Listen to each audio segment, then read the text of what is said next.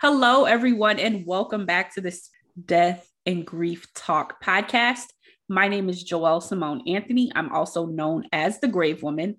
And today I am talking with my internet and death care friend, Nicole, also known as Emerald Awakenings. Emerald Awakenings, aka Nicole, how are you doing today? Welcome.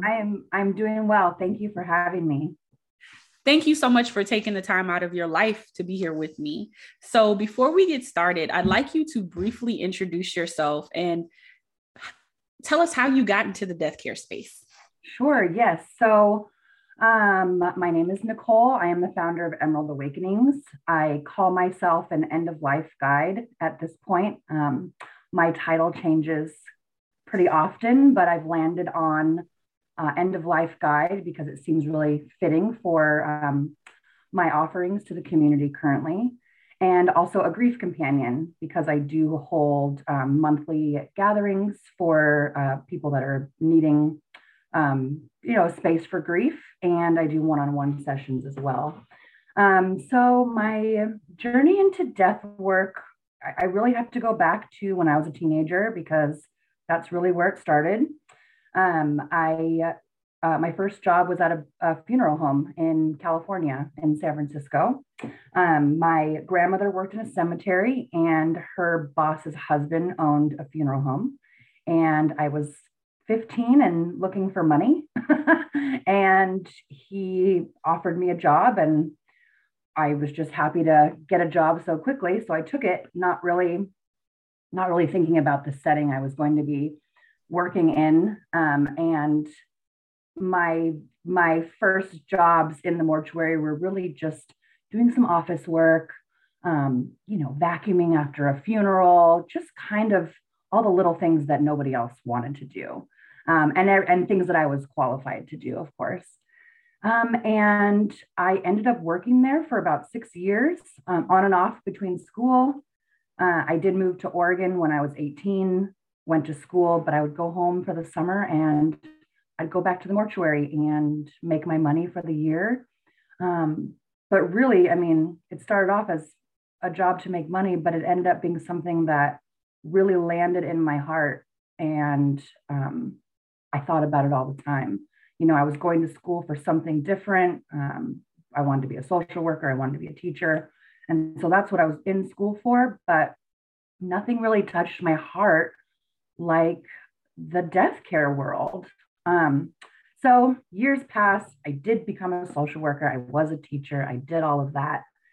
And in 2019, just having a organic conversation with a good friend about our life's purpose.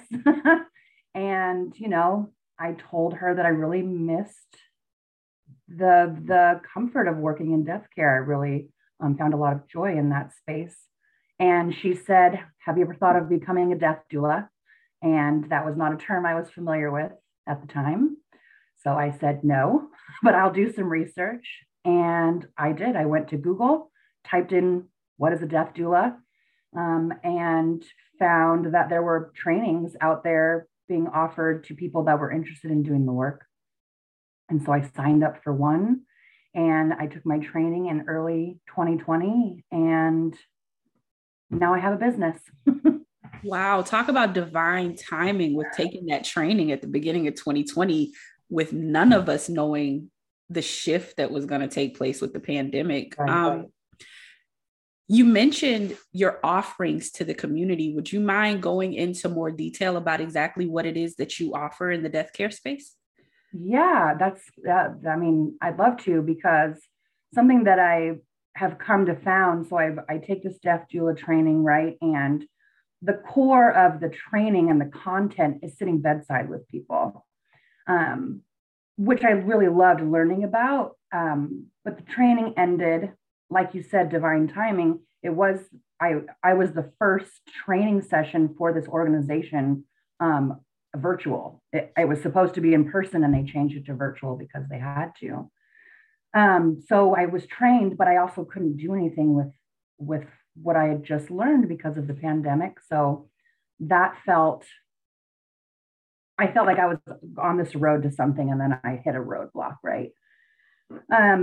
And so what I did was on a walk one day, I was thinking like, oh, what would I like my business name to be? Thinking about all the things I could do with what I had just learned. And creating a business name was one of those things, and landed on Emerald Awakenings. And I ended up creating my Instagram page, and really just pretty quickly. I mean, you were one of my first friends on there. Just started meeting people in the death care world, also struggling to do the work with the pandemic. And it was during that time that I realized that death work wasn't just sitting bedside with people. And I wasn't feeling called to that. I really, really liked the funeral aspect. And then, of course, I was learning about home funerals and green burial options and advanced planning. And those were the areas that it was really clicking in my head that I was more interested in doing. And so my current offerings are more in the advanced planning stage, and then post-death education and guidance. I do have a workbook that I've created for advanced planning. It's dedicated more to comfort care, but it also has pages for you to fill out in terms of what you want after you die. What, do you want to be buried? Do you want a green burial? All the different boxes that you could check so that your families are aware. And the guidebook also talks about the documentation to have ready. Create yourself a little folder. So that's been going great. I hope to actually put that in a true book form, because it's currently just a PDF. One of my goals for this year. And then I actually do mentorships for aspiring death workers. I've had a couple dozen people that I've mentored, which I really love, because I hear so often that people don't want to sit bedside, but they want to be in death work. And I feel like I'm a good resource because I learned that early on, and I want people to know that there are other avenues to go. And then in post-death work, just a lot of education right now, educating people on what their options are. I do call myself a home funeral guide. I'm not currently practicing. I do have a couple memorial services I'll be officiating later. I am a certified officiant. And then the grief space, which is I feel like the grief is kind of the full circle aspect, because we're always grieving. And then when a death happens, we're grieving in a different way. And I've learned that my death work is my grief work is my death work, has been kind of what my motto has been lately. So yeah. I love that. And you said so much, and I'm going to use the word jewels. You dropped so many jewels, and I'm just seeing because, of course, your name is Emerald Awakenings. But I love what you said about people wanting to get into this work, but not necessarily wanting to do the work in the way that it's presented, because that's also something that I talk to people a lot about. And I know for both you and I, the work is extremely spiritual. And I believe that it's not so much what people call us, it's what we answer to, right? Mm-hmm. And I feel like working in death care, yes, you could call yourself anything, but what are you answering? And I feel like many of us are answering that spiritual calling within us through the work that we're doing, because being a funeral director isn't for everyone. Being a death doula, as it's understood, is not for everyone. Being an end-of-life guide isn't for everyone. And I'm just so happy that you and so many other people like you are answering this call and basically naming yourself in a way that resonates truly. So you talk a lot about the pre-planning aspect. You talk about the grief aspect. What personal experience do you have with grief and loss that influences the work that you do and empowers you to speak to others so clearly? Oh, that's a big question. The first thing that really comes to mind is just my lived experience. And that's not just around the death topic. I think we need to really shine a light on the idea that grief comes from other forms of loss and change in our lives, not just death, of course. And to be honest with you, I experienced great loss at a very young age. My parents were not mentally able to care for me, and so when I was 3 years old, I was taken out of their care, and my grandmother raised me, and she raised me until I left home when I was 18. So that was a great loss that I experienced early in my life. I have considered myself to have an old soul, maybe because of that. And I'm just a natural caregiver, a nurturer. I'm not a physical mother. I don't have a human child, but I have that mothering sort of persona, and I like holding space for people. I think that's why I wanted to, social work was really calling to me, and being a teacher. I love children. I love just being a role model and a guide for people. And so I think that is really the core of why I do what I do. And then with the introduction into death work at a pretty young age as well, and realizing that I could use all of those qualities in caring for people during one of the saddest times of their lives, I was like, yeah, I can do that.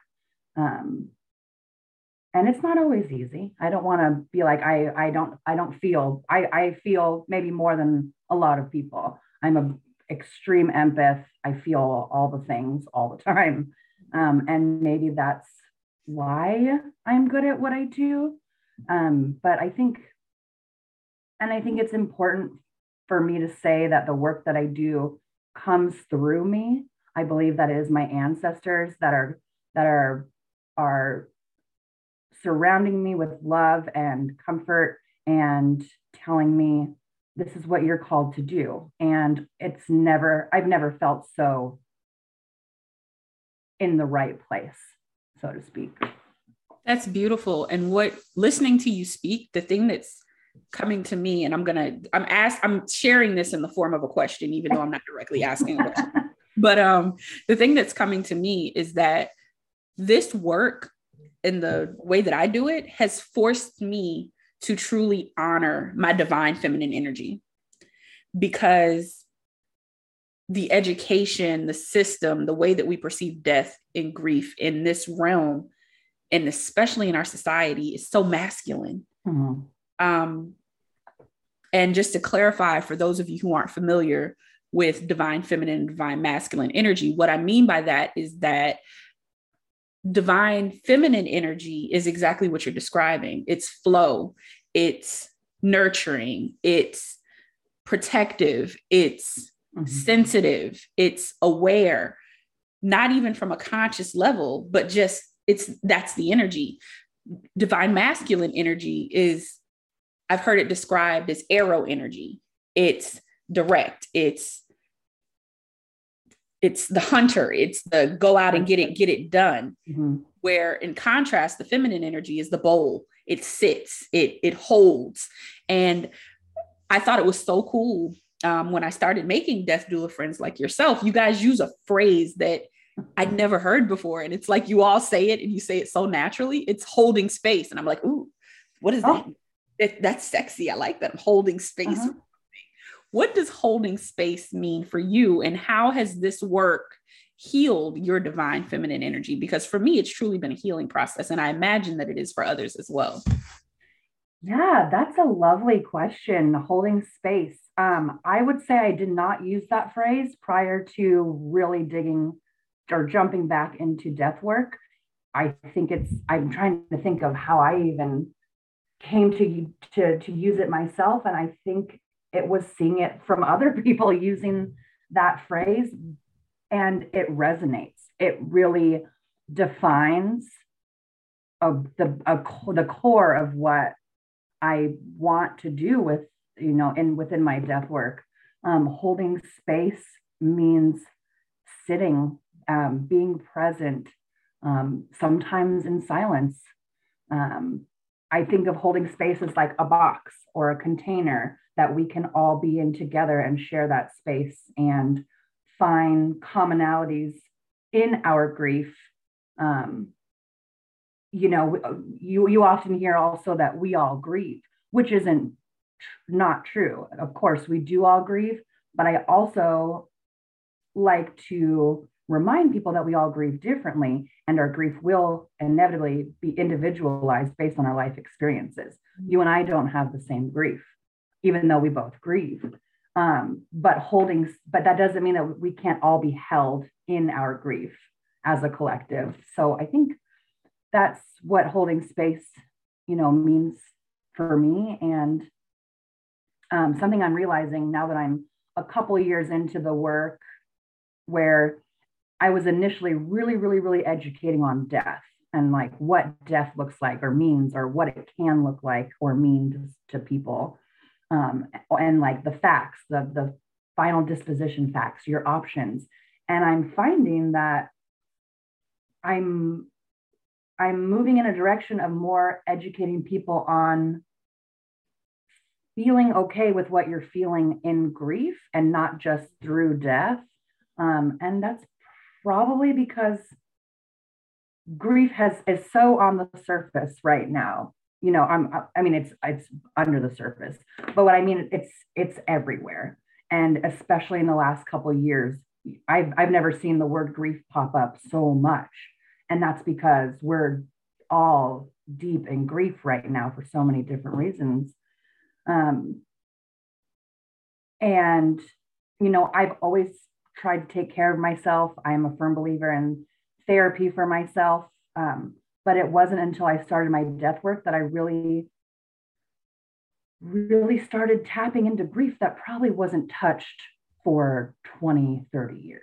The grief that I've always felt like I'm, quote unquote, strong. I'm a strong person. And I can't say that I'm not, but it's okay to not be strong.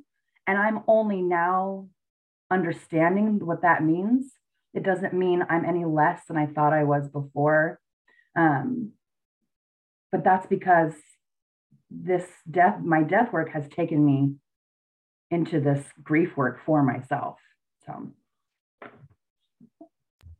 I love that. And I'm kind of looking to the side because the UPS guy is outside, and I'm hoping he leaves the package on the steps. My dog goes crazy, which he's not. Of course, he's going to come up here. That's the noise. So if it goes kind of radio silent for a second, guys, it's just like, I don't want you to hear my dog barking. That's all. No problem.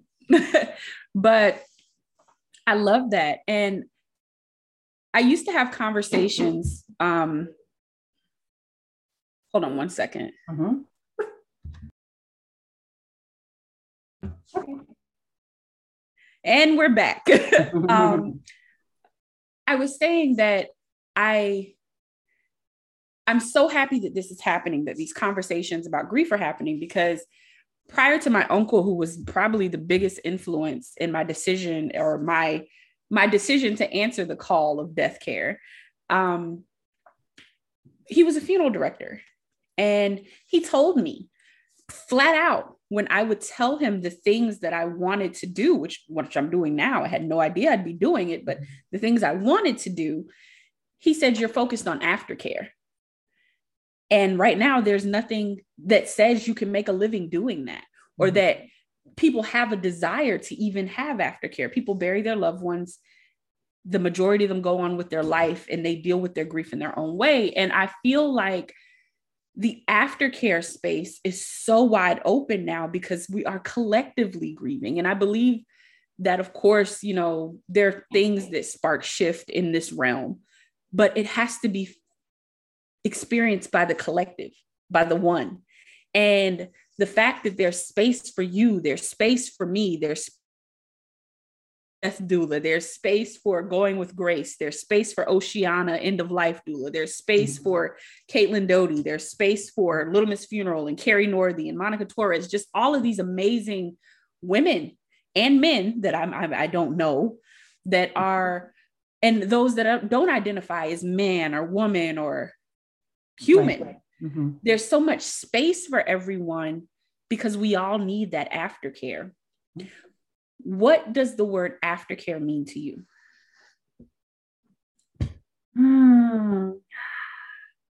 You know, when I think of aftercare, I think of consistency. Mm. Um, I don't think of aftercare as like a one-time visit, I guess. This might be hard to relay in words, but it feels ongoing, Ongoing. with no kind of like no finish line, right? And when we talk about grief, it's often misconceptualized that you go through these phases and then you hit the finish line and you're done. Yeah. And that's not true. And if you believe that, let's talk, because um, that's not the way it's going to happen. Um, you could go through all those phases. You're going to go backwards, you're going to go forwards. And I feel like aftercare is an ongoing thing for people that we're going to need maybe indefinitely, to help us stay grounded and continue on with life. It just feels very necessary that it's aftercare not be something that is you set up 3 visits and then you're done. And if you are done, hopefully you're set up with tools so that you can continue your aftercare on your own or find the next step in your aftercare. Yeah. I think that may be the name of my next project, Aftercare. Yeah. I just like the way it feels. And I haven't really thought about that conversation or those conversations I'd had with him until we started talking. And I feel like maybe that's something that's coming through. But what's next for you? Oh my goodness, what is next? This year has been so much, well, so far, very different than last year and very different than the year before, which is the year I kind of started my journey. 2020, I was taking every education I could possibly find, mostly because I couldn't go out and do the work. So I thought, well, I'm just going to keep taking trainings. A lot of them were, offered at discounts, or there was a lot of free stuff at the time too, right? Which that charging for your services is a whole other conversation. We can have that conversation. Please charge for your have that conversation. Wish, right? I love that conversation. I know. And then last year was really me building my website, taking all of that education and figuring out what I wanted my offerings to be. And building the website I did it myself with zero education in regards to how building a website looks or should look or can look. And owning a business. I've never taken a business class in my life, so a lot to learn. So I created my foundation, and I feel like this year I'm just riding the wave. I don't have a whole lot on my plate. I do have, I think it's important for me to recognize that I have a full-time job outside of death care that takes up a lot of my time. And so I have a million lovely things I would like to do with my death care. I do want to do some educational pieces. I have a really big goal of taking my work out into the community and not be focusing just on social media and promoting myself there, because word of mouth is really how you're going to be recognized. And I really want to be recognized in the Portland community. So that's kind of a big goal for me. And then my workbook, I'd love to self-publish it and have it be a book that people can buy and ship to their home. And I've always wanted to write a book, and I feel like that's a good start. So it's a hard question to answer because I want to do so many things, but realistically, I can only do so much at one time. So, and educating. I just want people, I want to be a resource that if you have a question on where to get an urn or how to make a piece of jewelry with your friend's ashes, or educating people on green burials, or, oh, I didn't know I didn't have to go to a funeral home, so what can I do? I want to be that person. Come to me. Let's have that conversation. Because if all I ever do with my death work is just educate, then I feel like I've done exactly what I'm supposed to. That's beautiful. That's beautiful. And I'm sending prayers and positive energy and just love and light to everything that you're trying to do, because I think you're amazing. I feel your spirit and your energy is authentic. And I told you this before, you're a connector, and everything that you've said is aligned with connecting others to what they need. You touched on something very interesting that I just want to spend maybe a minute or two on before we go.